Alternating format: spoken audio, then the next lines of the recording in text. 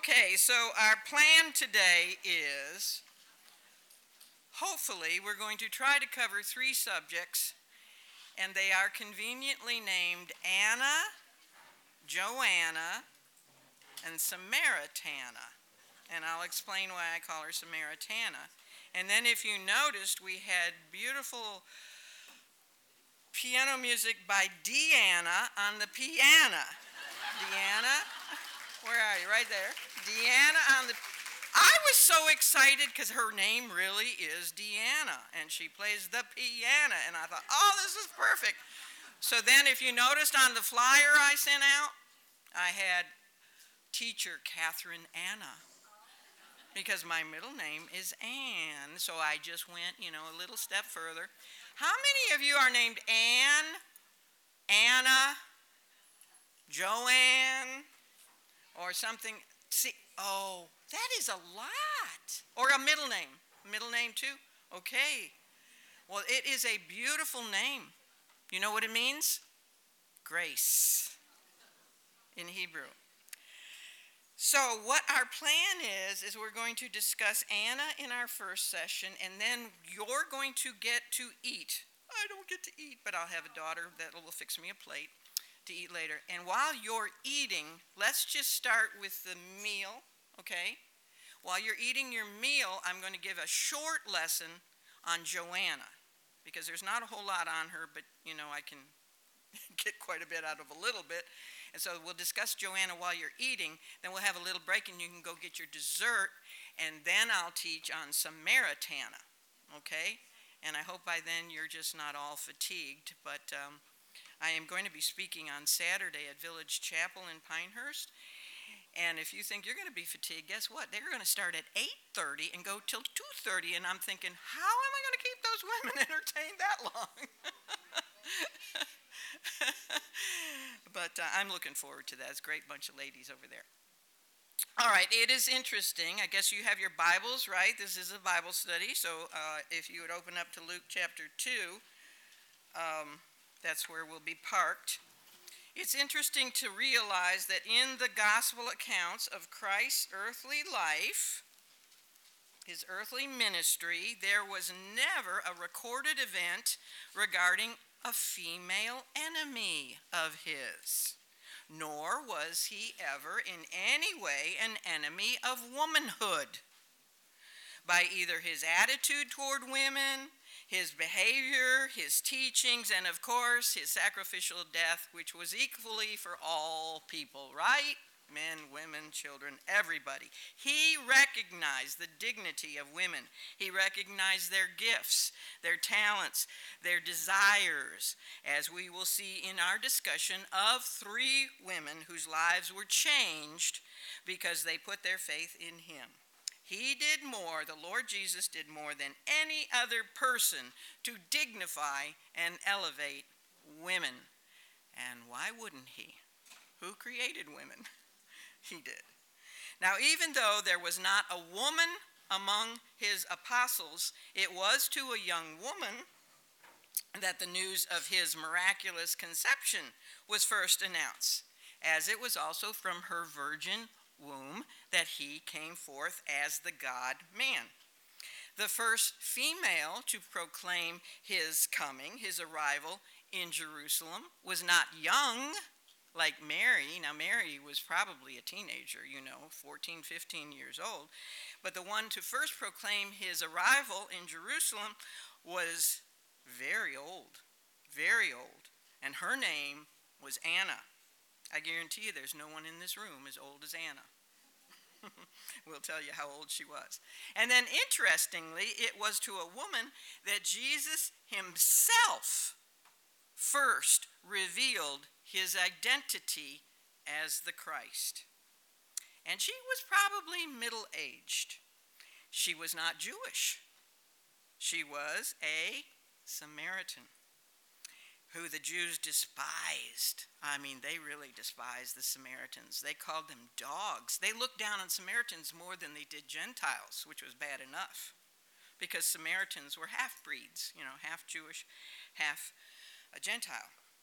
But Jesus saw people with compassion, not with prejudices. And he saw in all people their need for his salvation, to be free from their bondage to sin. He died for all, didn't he?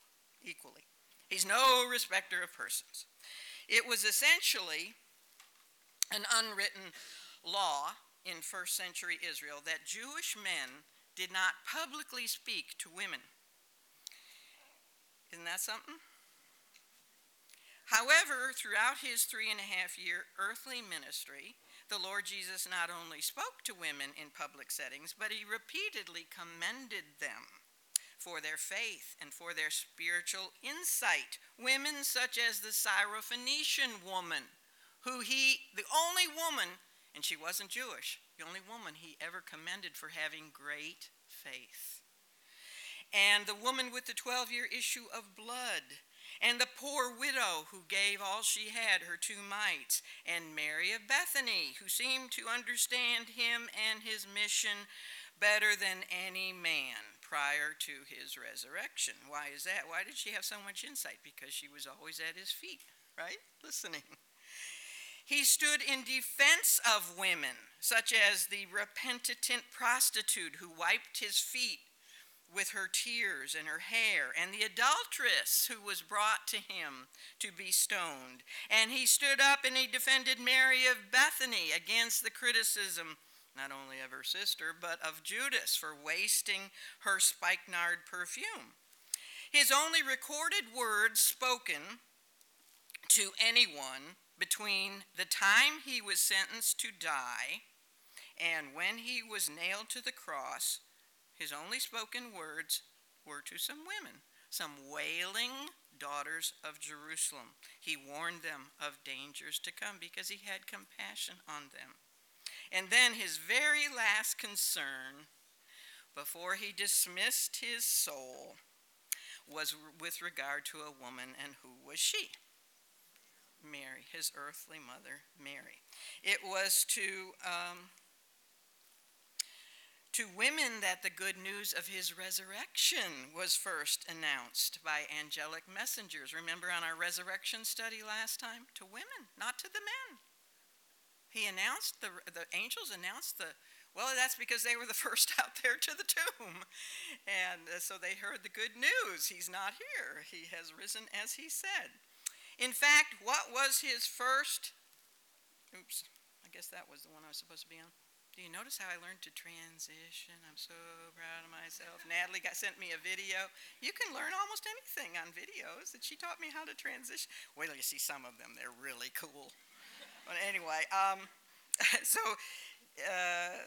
his first post-resurrection word was what? Woman. Sorry, guys. Yeah, there's a couple guys in here. But it was, woman, why weepest thou? He spoke that to Mary Magdalene. I got to thinking, what do you think the first word he ever spoke was? As a baby, mama, probably mama, mommy, and his last word, woman. All right, there are some 200 named women in the scripture, and there are equally that many unnamed women in the scripture. And out of that many, we're going to only look at 3. Of course, we couldn't possibly cover 400 women in one session, or we'd be here till the rapture, right?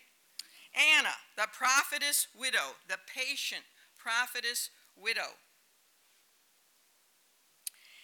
We're going to discuss her. Then Joanna, the prosperous witness.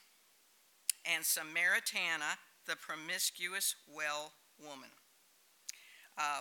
I call her, I'm going to tell you this in our lesson on her, but I call her Samaritana because we don't know her name. She's one of those 200 unnamed, but she was a Samaritan, and definitely God's grace changed her life, right? So I think it's perfect to call her Samaritana because that's Samaritan and grace. Plus it rhymed with Anna and Joanna. And I thought about doing Susanna. And then we're going to discuss, I said them, all 3. Okay, Anna the prophetess widow, Joanna the prosperous witness, and Samaritana the promiscuous well woman. Now Anna was a poor Jewish widow, and she pictures, this is really interesting, if you can see the bottom and think about this, but I don't have time to develop it too much. I'll talk about it a little later. But she pictures the anticipation and the expectation of Old Testament believers regarding the coming Christ. How were you a believer in the Old Testament? Well, you believed in the true God, Yahweh, and you believed in his promise of the coming seed of the woman, the promised Savior who would crush the serpent's head. That's how you believed. And if you were an Old Testament saint like Anna, you anticipated, you looked forward to the coming of this Messiah. She represents that. So like her, the Old Testament was very, very old. How old was Anna? Well, we're going to find out. She was about 105.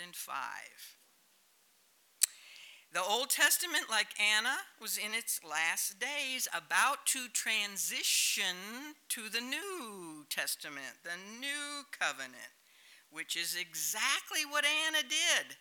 She was an Old Testament saint. When she saw baby Jesus, what happened? She transitioned and became a New Testament saint. So that's all really cool. Well, Joanna was a wealthy, married, of course, Anna was a widow, Joanna was married, and she was also Jewish. She was sick in some way. We don't know if it was a physical sickness or if it was demonic possession like Mary Magdalene. We don't know, it doesn't say. But she was sick. Jesus healed her. She pictures those Jewish people who were saved in Israel during Christ's earthly ministry. So she pictures New Testament Israel during his ministry, his earthly ministry. And then we have the Samaritan woman at the well who was also sick in a different way, not physically, but she was immorally sick and in need of Christ's healing touch, as we all are. And she pictures the church. The church, you see, just like her, is part Jewish and part Gentile.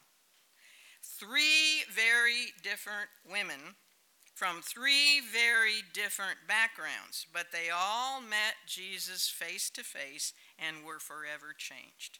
Also, Jesus privileged each one of these women to be first proclaimers of very important truths regarding him and his gospel message of redemption for all people.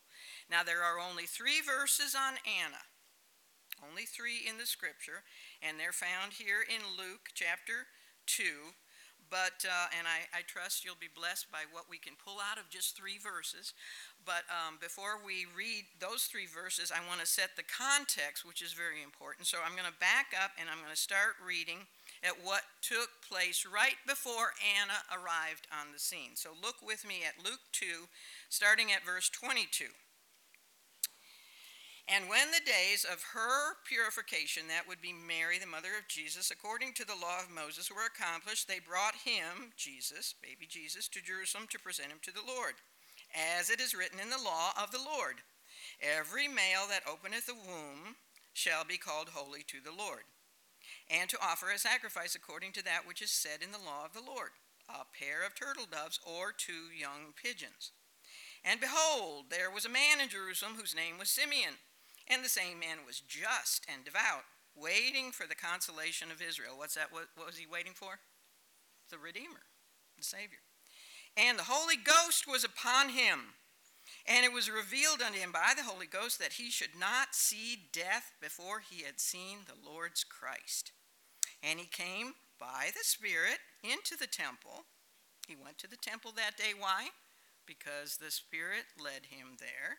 And when the parents, that would be Mary and Joseph, brought in the child Jesus to do for him after the custom of the law, then took he, that would be Simeon, him, Jesus, up in his arms and blessed God and said, Lord, now lettest thou thy servant depart in peace according to thy word. For mine eyes have seen thy salvation, which thou hast prepared before the face of all people. All right, that's the setting, and now let's jump down to verse 36. Here is where Anna comes in. And there was one Anna, a prophetess, the daughter of Phanuel of the tribe of Asher. She was of great age and had lived with an husband 7 years from her virginity, And she was a widow of about 84 years, which is 84 years, which departed not from the temple, but served God with fastings and prayers night and day. And she, coming in that instant, gave thanks likewise unto the Lord, and spake of him to all them that looked for redemption in Jerusalem. The first thing that Luke tells us is that Anna was what? A prophetess. A prophetess. I don't know why I don't have that on that slide, but she would, oh, here, maybe it's the next one. There she is. And you'll notice Anna keeps changing her looks. But she was a prophetess. You know, she is the only named prophetess in the New Testament. The only one. Now, there are 4 female named prophetesses of God in the Old Testament. Does anybody know who they were? Or you want to guess on one of them? 4 named prophetesses in the Old Testament. Yes. Got one. That lady right there should know one. Miriam, I'm pointing to you. Your namesake was a prophetess. Who did you say? No, she was a queen. You don't get to be a prophetess and a queen, you know. You probably won't know, but Isaiah's wife. Weird? And Huldah. I don't even know who she is. Oh, so you know what that makes Anna? If there's 4 in the Old Testament and she's the only named one in the New Testament, that makes her the 5th and final named prophetess in all of Scripture. And that, again, is very interesting because what is 5 in the Bible? What does 5 symbolize in the Bible? Grace. Yes, there you go. And what is her name? Anna, which is the same as Hannah. I forgot to ask if your names were Hannah because that goes in with it too. Hannah and Anna are the same name. Who was Hannah in the Old Testament? Samuel's mother. And it's interesting because she gave her son, Samuel, to full-time service to the Lord. And the other, Anna, had no son. She had no children, so she had no son. She couldn't give her son to full-time service, so what did she do? She gave herself to full-time service. We could literally call Anna Prophetess Grace. That's her name, Prophetess Grace. To be designated in the Bible, the Word of God, as a prophetess is in itself enough to make this woman worthy of our study, wouldn't you say? That title provides us with a lot of insight into her character and into her conversation, what she communicated as she lived most of her life. Where? In the temple. That's in verse 37. To be a prophetess meant that she spoke forth. She proclaimed the truth of God from the Word of God. And at that time it was from the Old Testament. There was no New Testament yet. She evidently spent her life hiding God's Word where? Where we should hide it, in her heart. We are also told that she was the daughter of, there's the departed not from the temple. And by the way, in the Greek that Luke wrote, it meant departed not. She stayed there day and night. She didn't even run down to Walmart. She just was constantly in the temple. All right, so the next thing it tells us is that she was the daughter of Phanuel. Now, there are probably 2 reasons why she is associated with her father rather than her deceased husband. We don't even know her deceased husband's name, anything about him. What would be those 2 reasons? Well, because her husband died after only 7 years of marriage and left her with no children. And her father probably outlived her husband.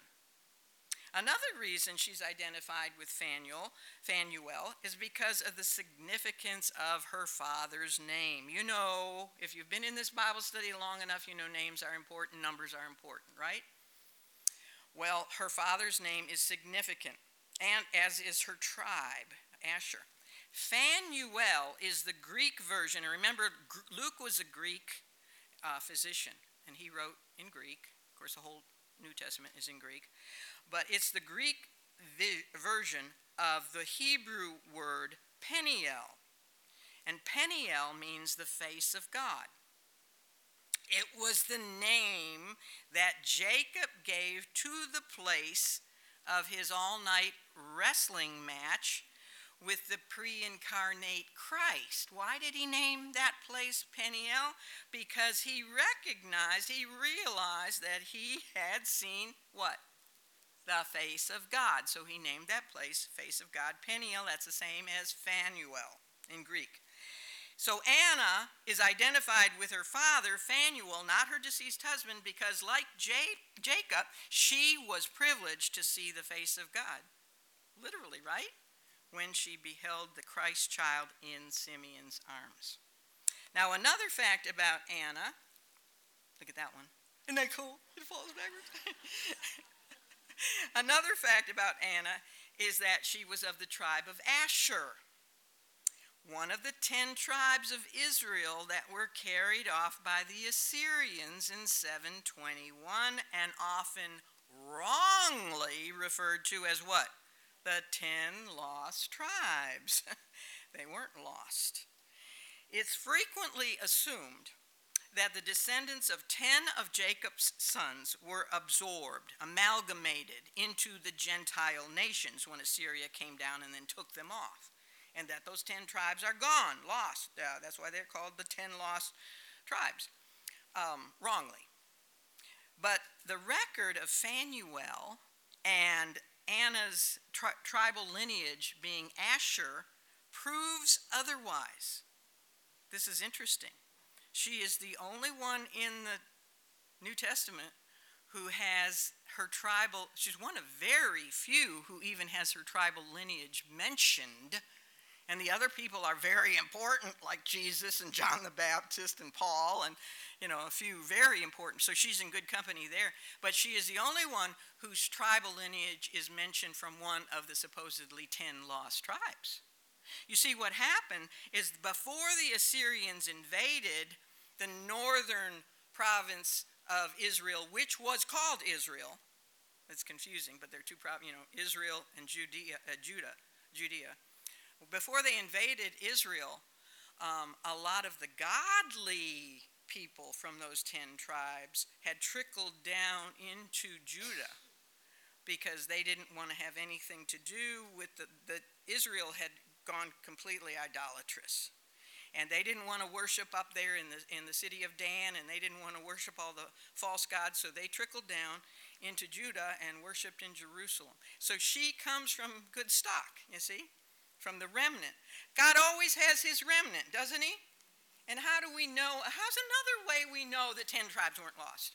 What does it tell us in Revelation 7? In the end days, there's going to be 12,000 from each tribe. What tribe are you from? You don't know, do you? She's Jewish, but she doesn't know. Most Jews do not know. But who does know? God knows. He hasn't lost track of all the tribes. And there's going to be 12,000 from each one of the tribes, and they'll be sealed in the last days in the book of Revelation. So they're not gone. Don't believe people who say the 10 lost tribes are gone. All right, so God providentially had prepared Anna through her tribal heritage, through her personal tragedy in becoming a widow after only 7 years, her temple life, and her personal testimony of devotion. He had prepared her all along for that moment when she was brought face to face with his son. Can you imagine that? Looking into the face of the eternal Son of God. It was the happiest highlight of her life. It's why we find her recorded for us in Scripture. We wouldn't know about her otherwise. And it's the reason I'm bringing this up about how happy she was at that moment is because what does the name Asher mean? There you go, I'll tell you. Look at that.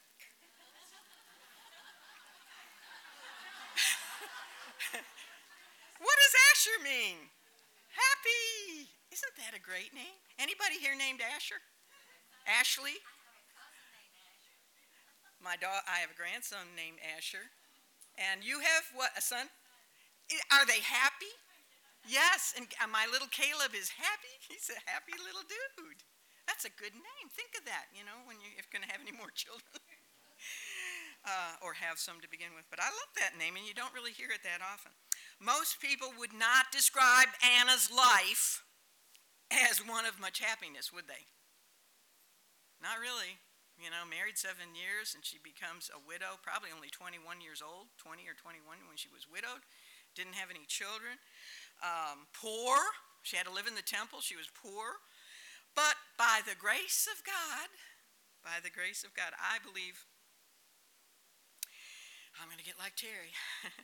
I believe her life of serving God and his people was one of great joy. One of the greatest lives you could live. The temple was the center of life in Jerusalem.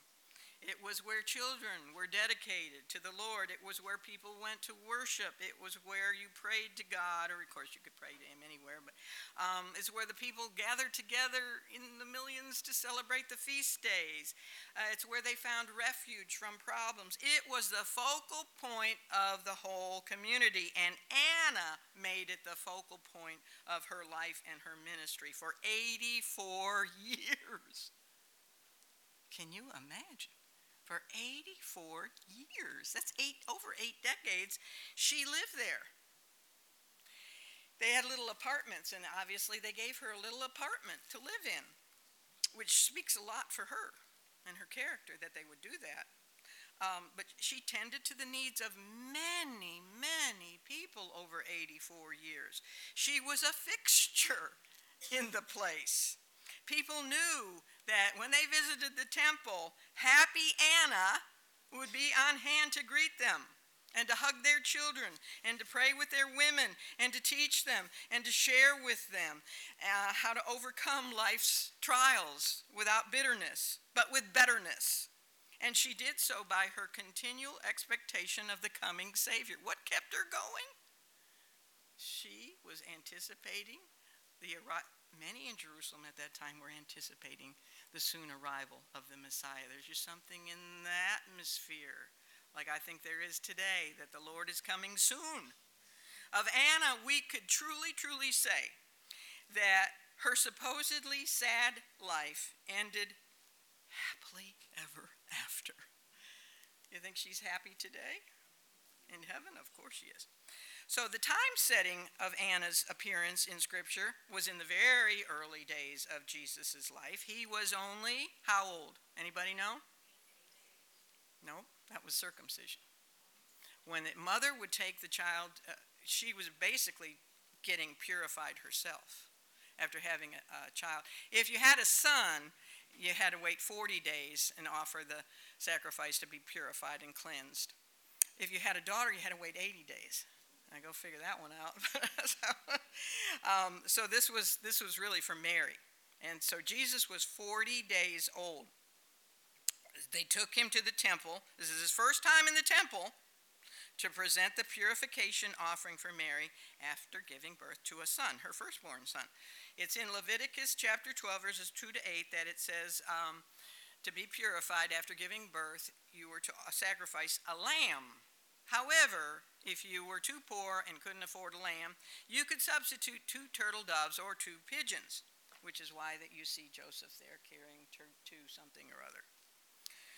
Now, although Mary and Joseph were poor, and they did not bring a lamb offering, the fact is, what? They actually did. They brought the most precious lamb offering ever to the temple. They brought the true Passover lamb on his first earthly visit to the temple. An interesting footnote, and this is why lessons take me so long. I find these things and I say, I've got to include this. 40 days after the bodily birth of the God-man, I think we need to turn our cell phones off, okay? Everybody make sure you're on vibrate. All right, at 40 days after his physical birth, the God-man entered the earthly temple. 40 days after his bodily resurrection, the God-man ascended into where? The heavenly temple. Oh, that's so cool.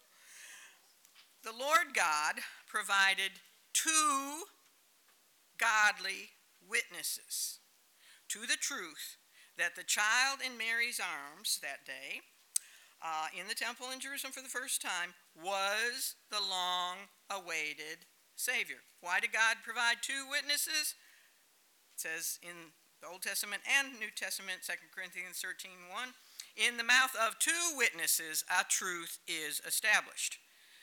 One of God's provided witnesses, remember how did he enter the temple? He was led by the Spirit. The Spirit led him to the temple that day, that precise time. His name was Simeon. So one witness was a man, one was a woman, and who was she? She was Anna. Both believed in God, both believed in his promised Savior, and both had been praying and looking for his arrival for a long, long time. Because they were both very acquainted with Old Testament messianic prophecies. You know what that means? Prophecies in the Old Testament that told about what the Messiah was going to be like, how to expect him, where he'd be born, all that sort of stuff.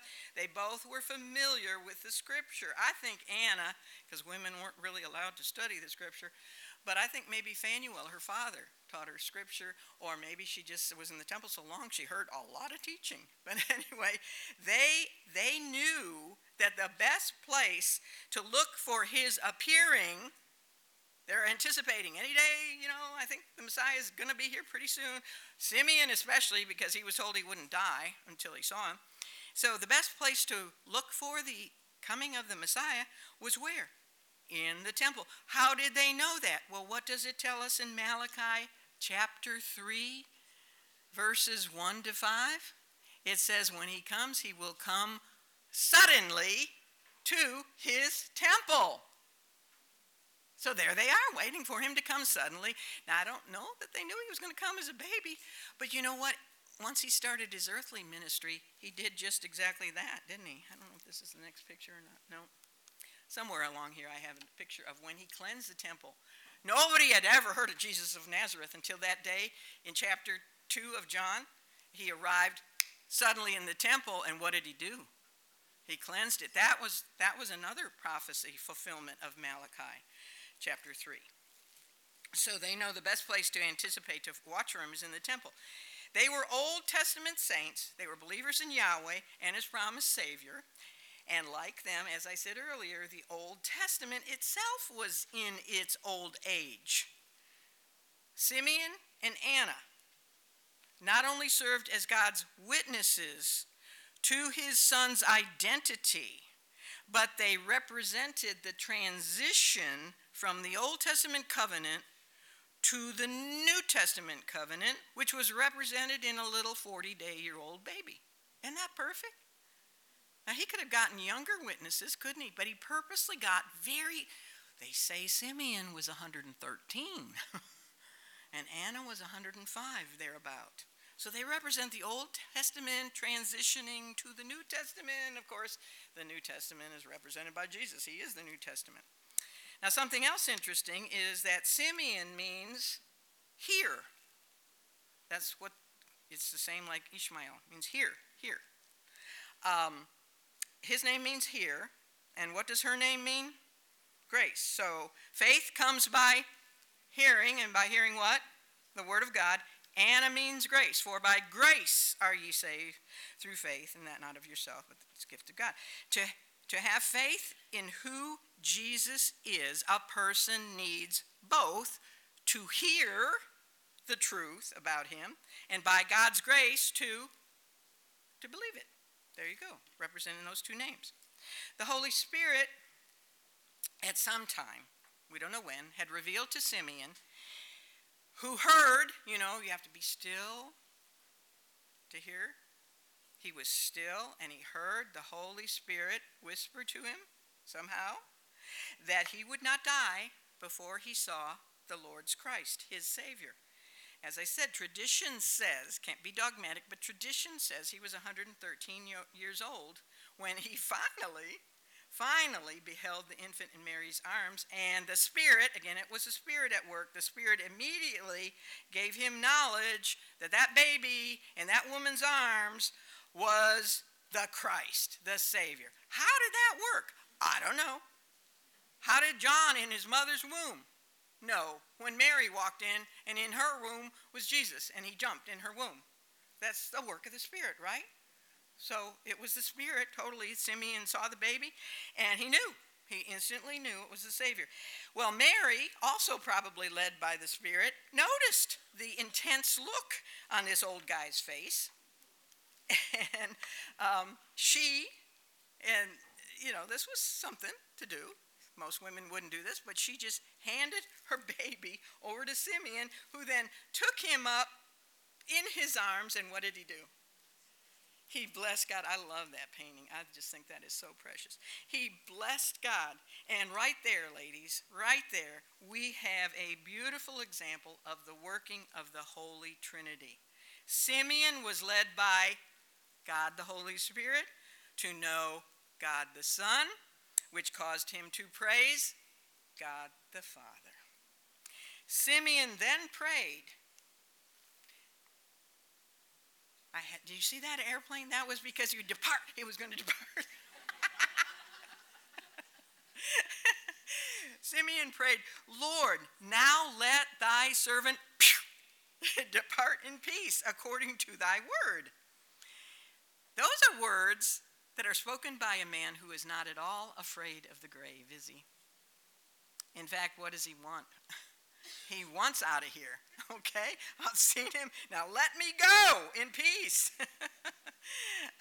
He actually wanted to, and that's how it can be for us. And as I get older and older, there is a part of you that starts to really long for departing. Of course, I'd like to go with that little paper airplane, just up and away and gone. But that's how it can be for us if we know the Savior. There's no fear of death. Absent from the body and present with the Lord. Well, after Simeon spoke then, he spoke some prophetic words about Gentiles also being among those who Jesus would save. And then he gave a strange message to Mary about her soul being pierced also. Also?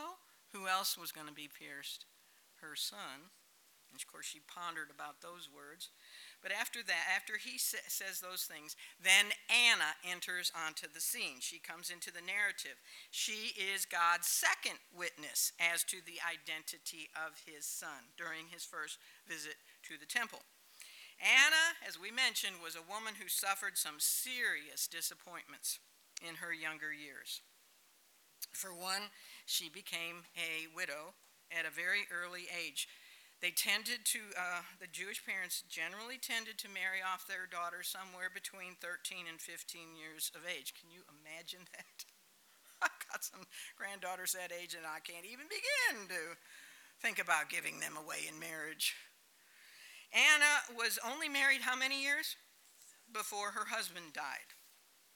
And so if she was 14, let's say, I'll go between 13 and 15, let's say roughly 14 when she married, and then she was a widow for 84 years, 84.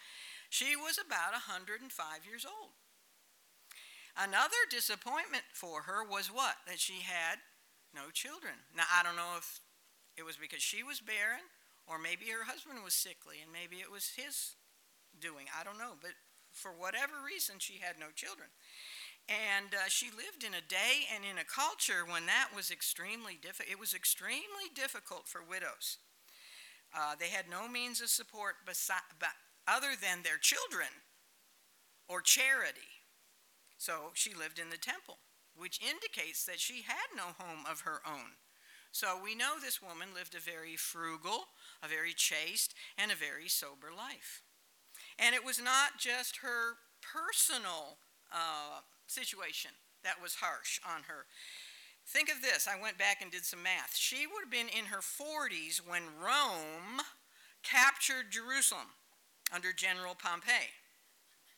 Then she lived under the extremely harsh and cruel reign of Herod the Great from her 60s, when she was in her 60s, all the way until, Jesus came and she saw him. She lived under him. He's the one who did the slaughter of the innocents, just an awful person. So she knew both the oppression of living under Roman occupation and the disappointment of living with great corruption taking place in the Jewish religious establishment. If she was in the temple all the time, what did she see going on?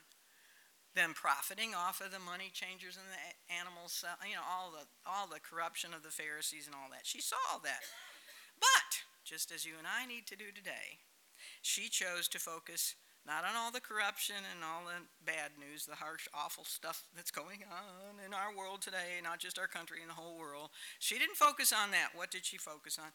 She focused on God, God uses, he's sovereign, even the evil of men to accomplish his will, doesn't he? And his eternal purposes.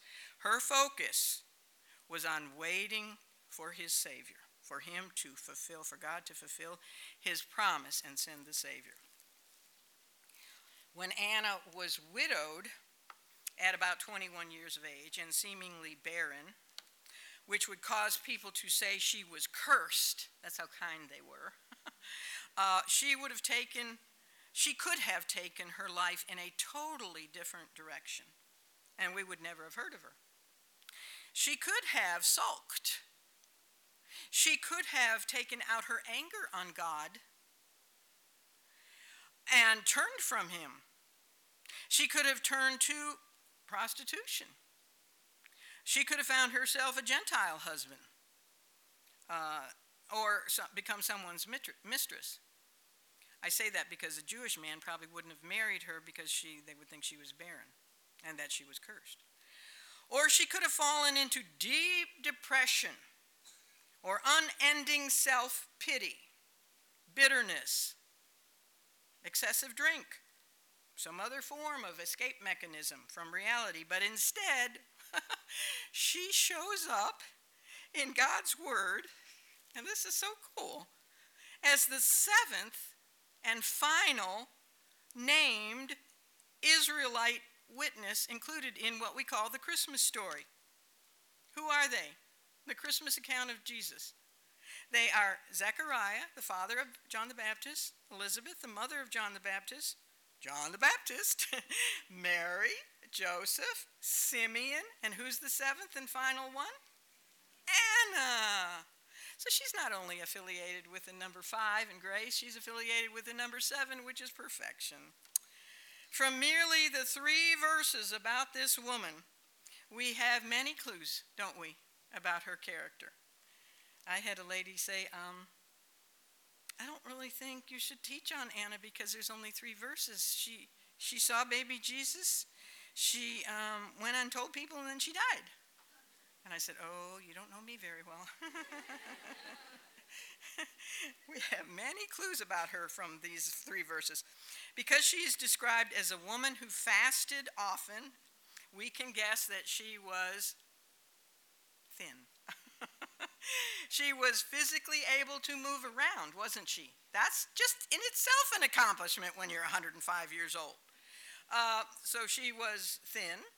She could move. She, wasn't in a wheelchair or anything. She was probably white-headed and wrinkled. But her advanced age gave her social standing in her community as an elder. She was looked up to. People loved her. The fact that she was just even allowed to live in the temple speaks volumes about her. She was a worshiping, workaholic widow. And her faithfulness was greatly rewarded because she heard and she saw what no one else in the temple that day saw and heard. I mean, we're talking about on a daily basis, thousands of people in the temple. She saw what the rabbis didn't see. She saw what the Sadducees didn't see. She saw what the chief priests didn't see. She saw what the Pharisees didn't see. Right? She was privileged to see and recognize and know her Savior. She heard Simeon's statement about the child in his arms. And Luke 2:38 says, and she coming in that instant gave thanks likewise unto the Lord. This was a work of God's grace, wasn't it? And his providence. He orchestrated this divine appointment. This is an example of his perfect timing. Suddenly, in that instant, everything that she had been praying and fasting and waiting for, all those years, all those decades, suddenly, in that instant, he was in Simeon's uplifted arms.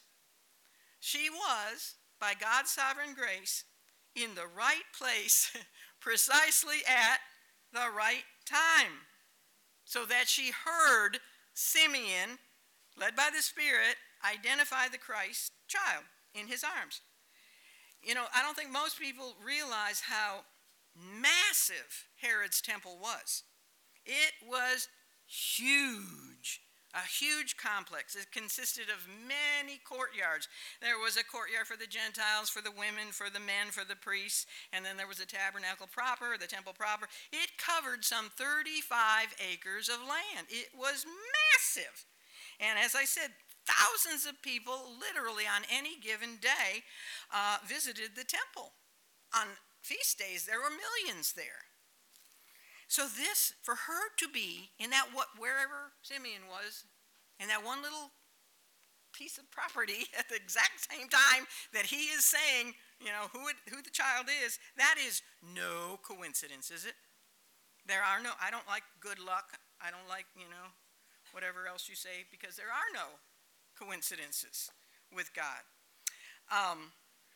For her or for Simeon, they were both exactly where God wanted them to be.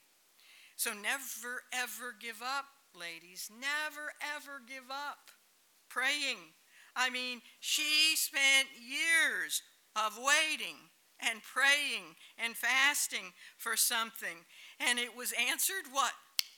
In an instant, in one instant. And it was answered exceeding abundantly, above all she could have ever thought to ask. That she would, you know, she might have thought, well, maybe I'll hear about him, that he's here. But she got to see him face to face, flesh and blood, as a baby. She was a woman full of hope and purpose in her life, and it all centered on the one whose name she did not know until that day in the temple. Without faith in the promised Savior, her life would have been a very sad, tragic, lonely life, without hope. Can you imagine your life without the hope of Jesus and eternity with him in heaven? I don't even want to go there. Her life would have been without hope, without joy, peace, in spite of circumstances which she had, without purpose. But Anna did not look back on her trials with bitterness or regret. She looked forward with hope. Just think of all the wasted time and energy people expend on looking back and saying, what if? What if? Or being bitter instead of better. Or even being regretful instead of repentant. Obviously, I very well know, as all of you do, if you're any age at all, that grief is a very real part of our lives.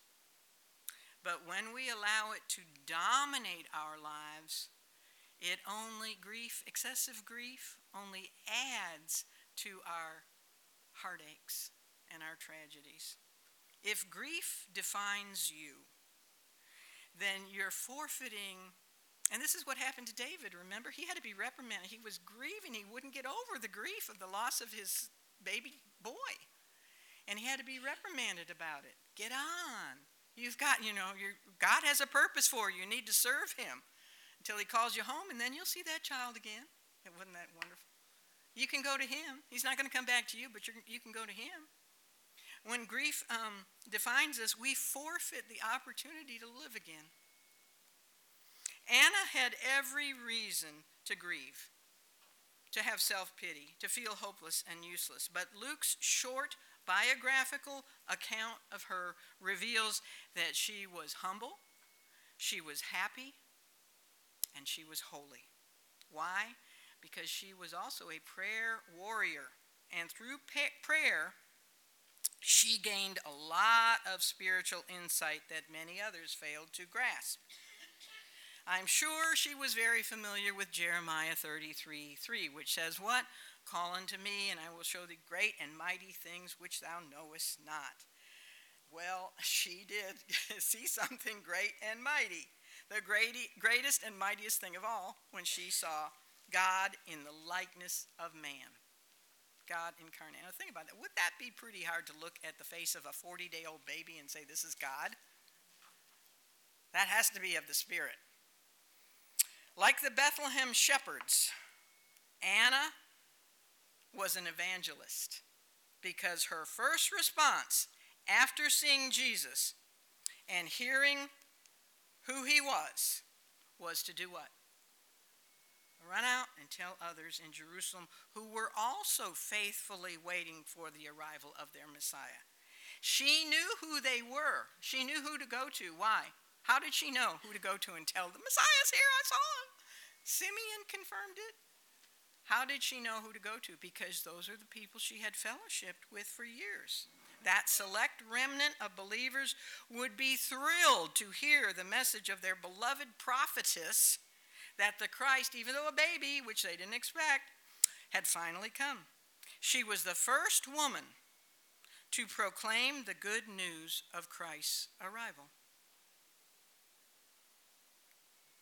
Anna's story teaches us many, many things, such as believing in the sovereignty of God. She overcame the trials. There she is, happy. And the sorrows of her life by realizing that God, for whatever reason, and God has his reasons, but for whatever reason, he had taken her husband and he had given her no children. We don't ever see her blaming God for taking her husband. We don't see her begging him for another one. We don't see her bemoaning her lack of children or a lack of a home. I don't even think she had a puppy.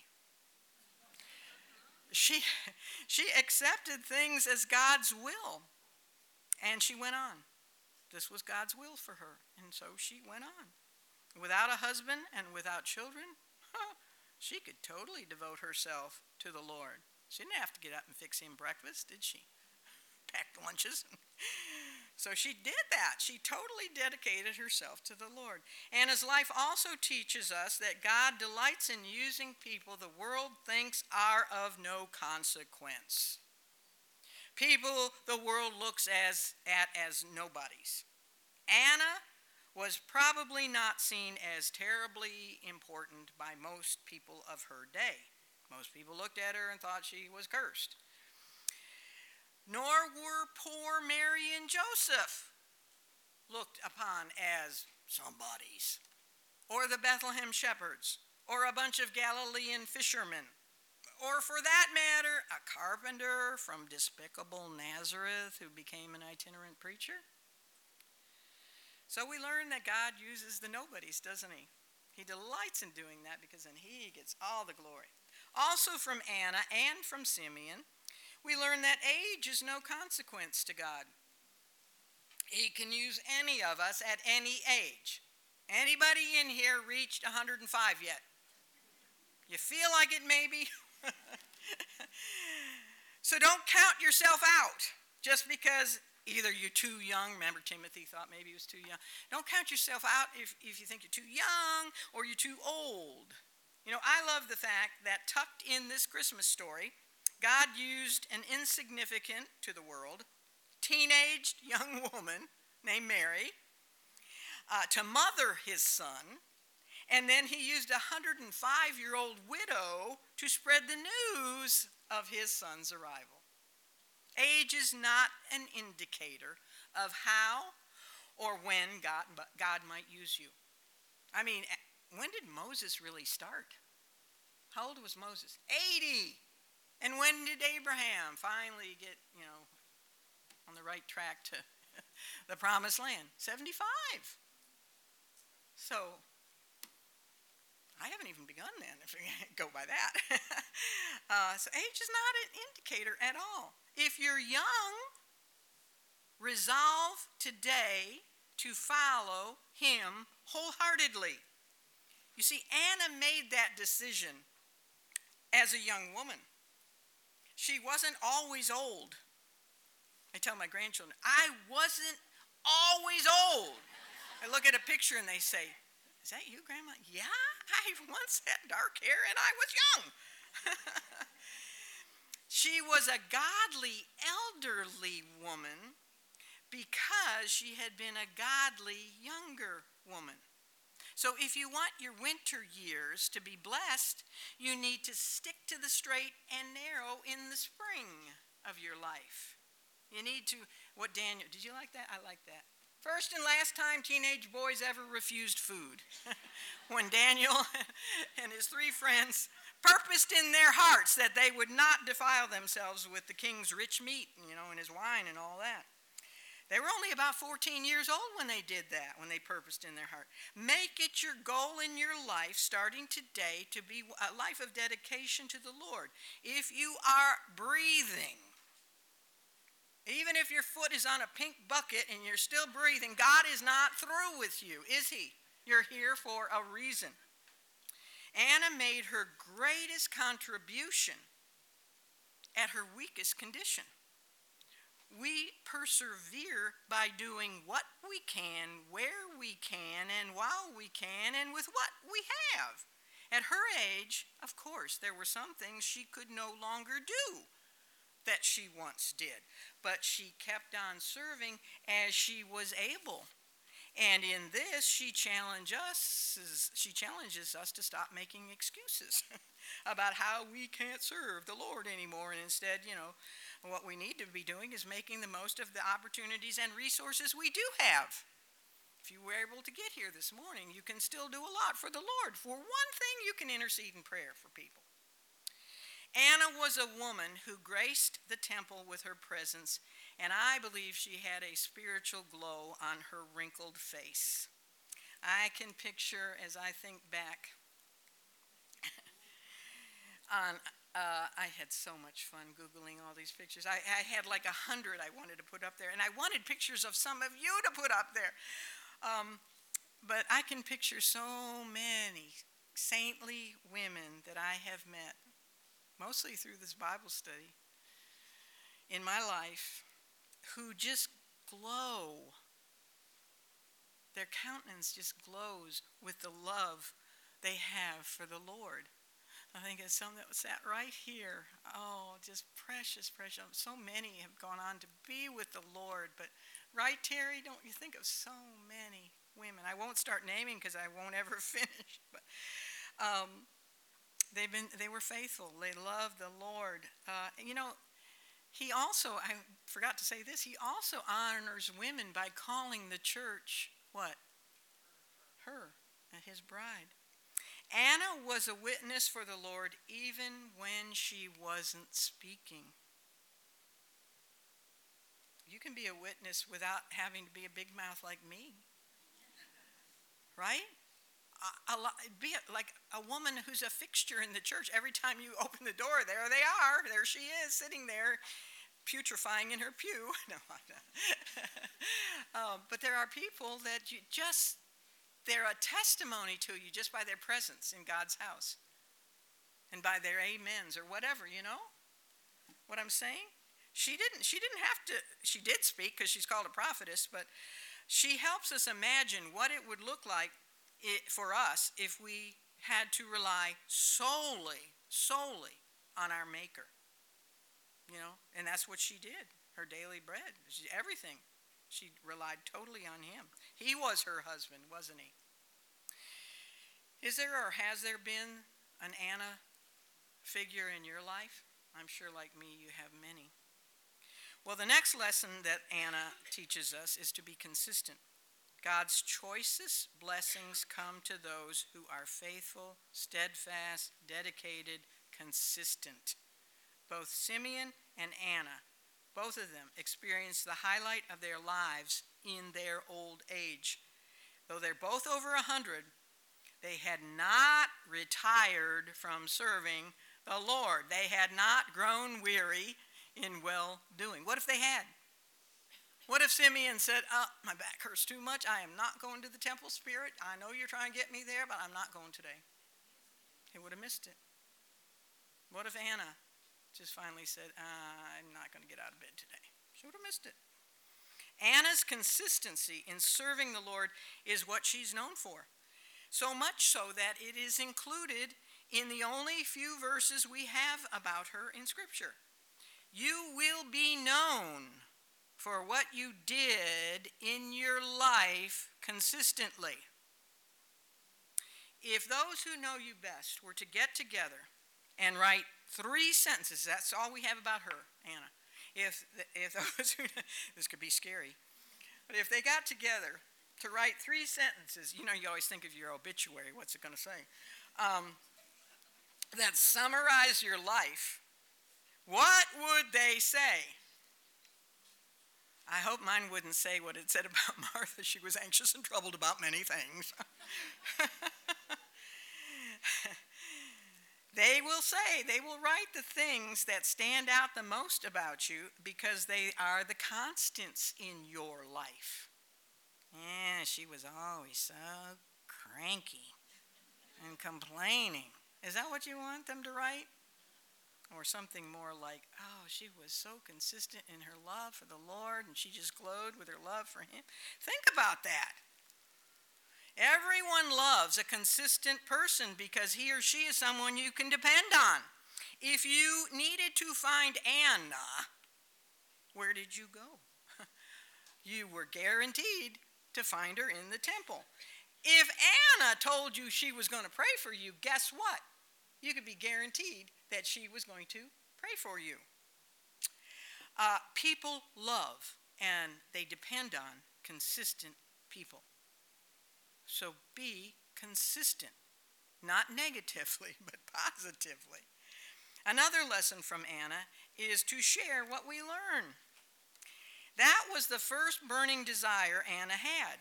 The text says she spake of him to all that looked for redemption in Jerusalem. The verb tense tells us, you don't see this in English, but that she continually spoke of him, the Christ child, to all who were waiting for the Redeemer. I don't know, maybe she went around door to door knocking. Did you know the Redeemer is here? It was the one message of the rest of her life. I don't know, how long she lived, but the rest of her life, that was her message, that God had finally sent the Redeemer, as he promised.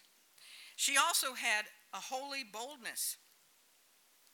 Another reason she's called a prophetess. She was not timid in her witness.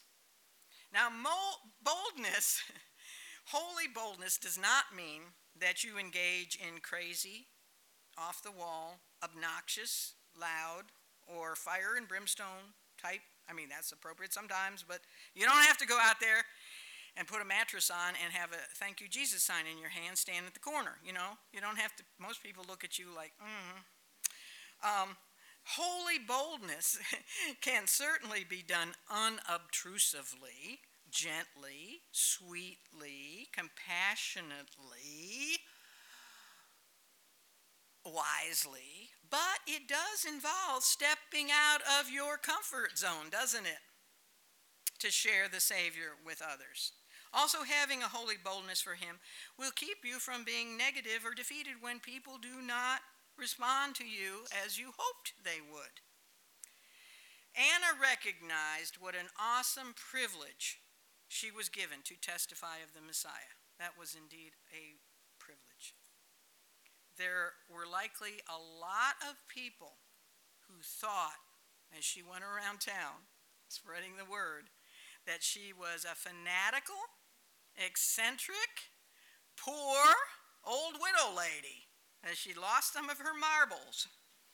But she was far more concerned about the Messiah than with what the multitudes thought of her.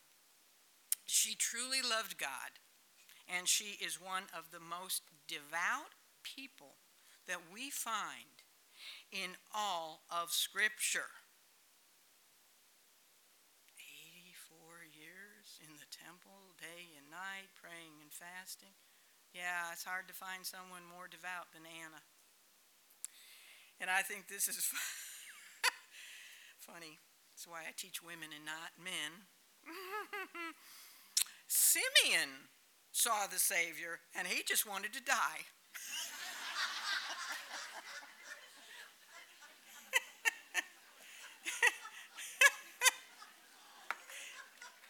Anna saw the Savior, and she wanted to live so she could proclaim him to others right up to the last day of her life.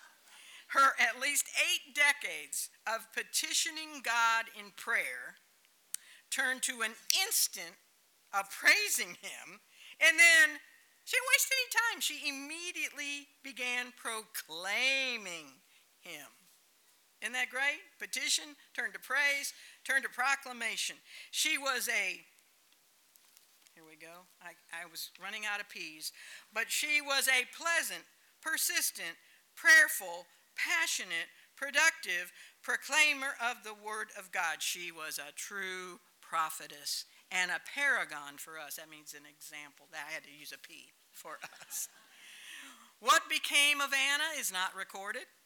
She was undoubtedly in paradise by the time Christ began his earthly ministry some 30 years later.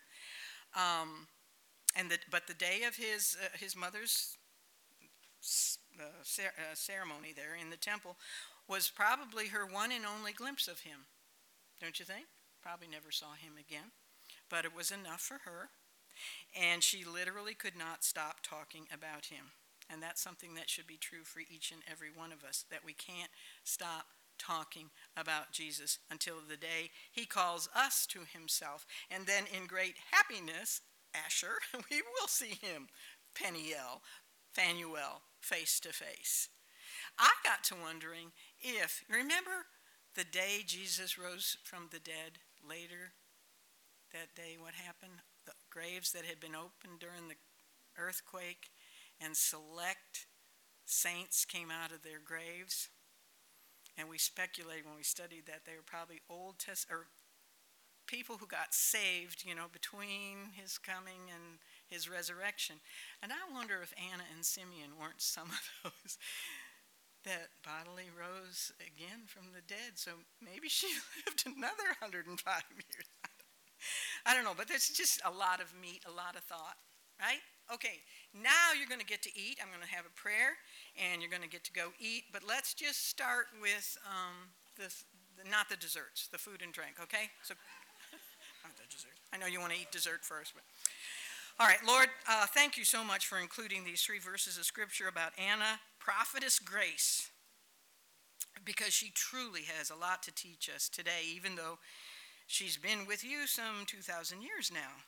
And this is exactly why your word is said to be alive and powerful. It is living because it impacts people of all generations. She has continued to function as your witness to your Son, the Redeemer, even into this 21st century, as she has also been an example to us of how, by living for you, we can have satisfaction and fulfillment, peace and joy in spite of circumstances.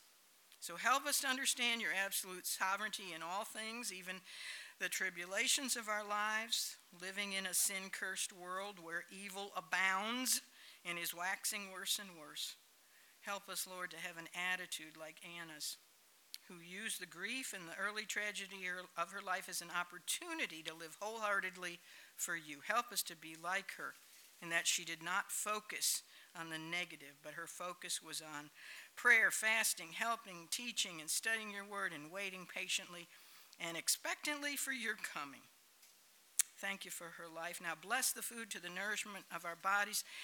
Thank you for the women who have prepared it. For we pray, Jesus, in your name. Amen. And I forgot to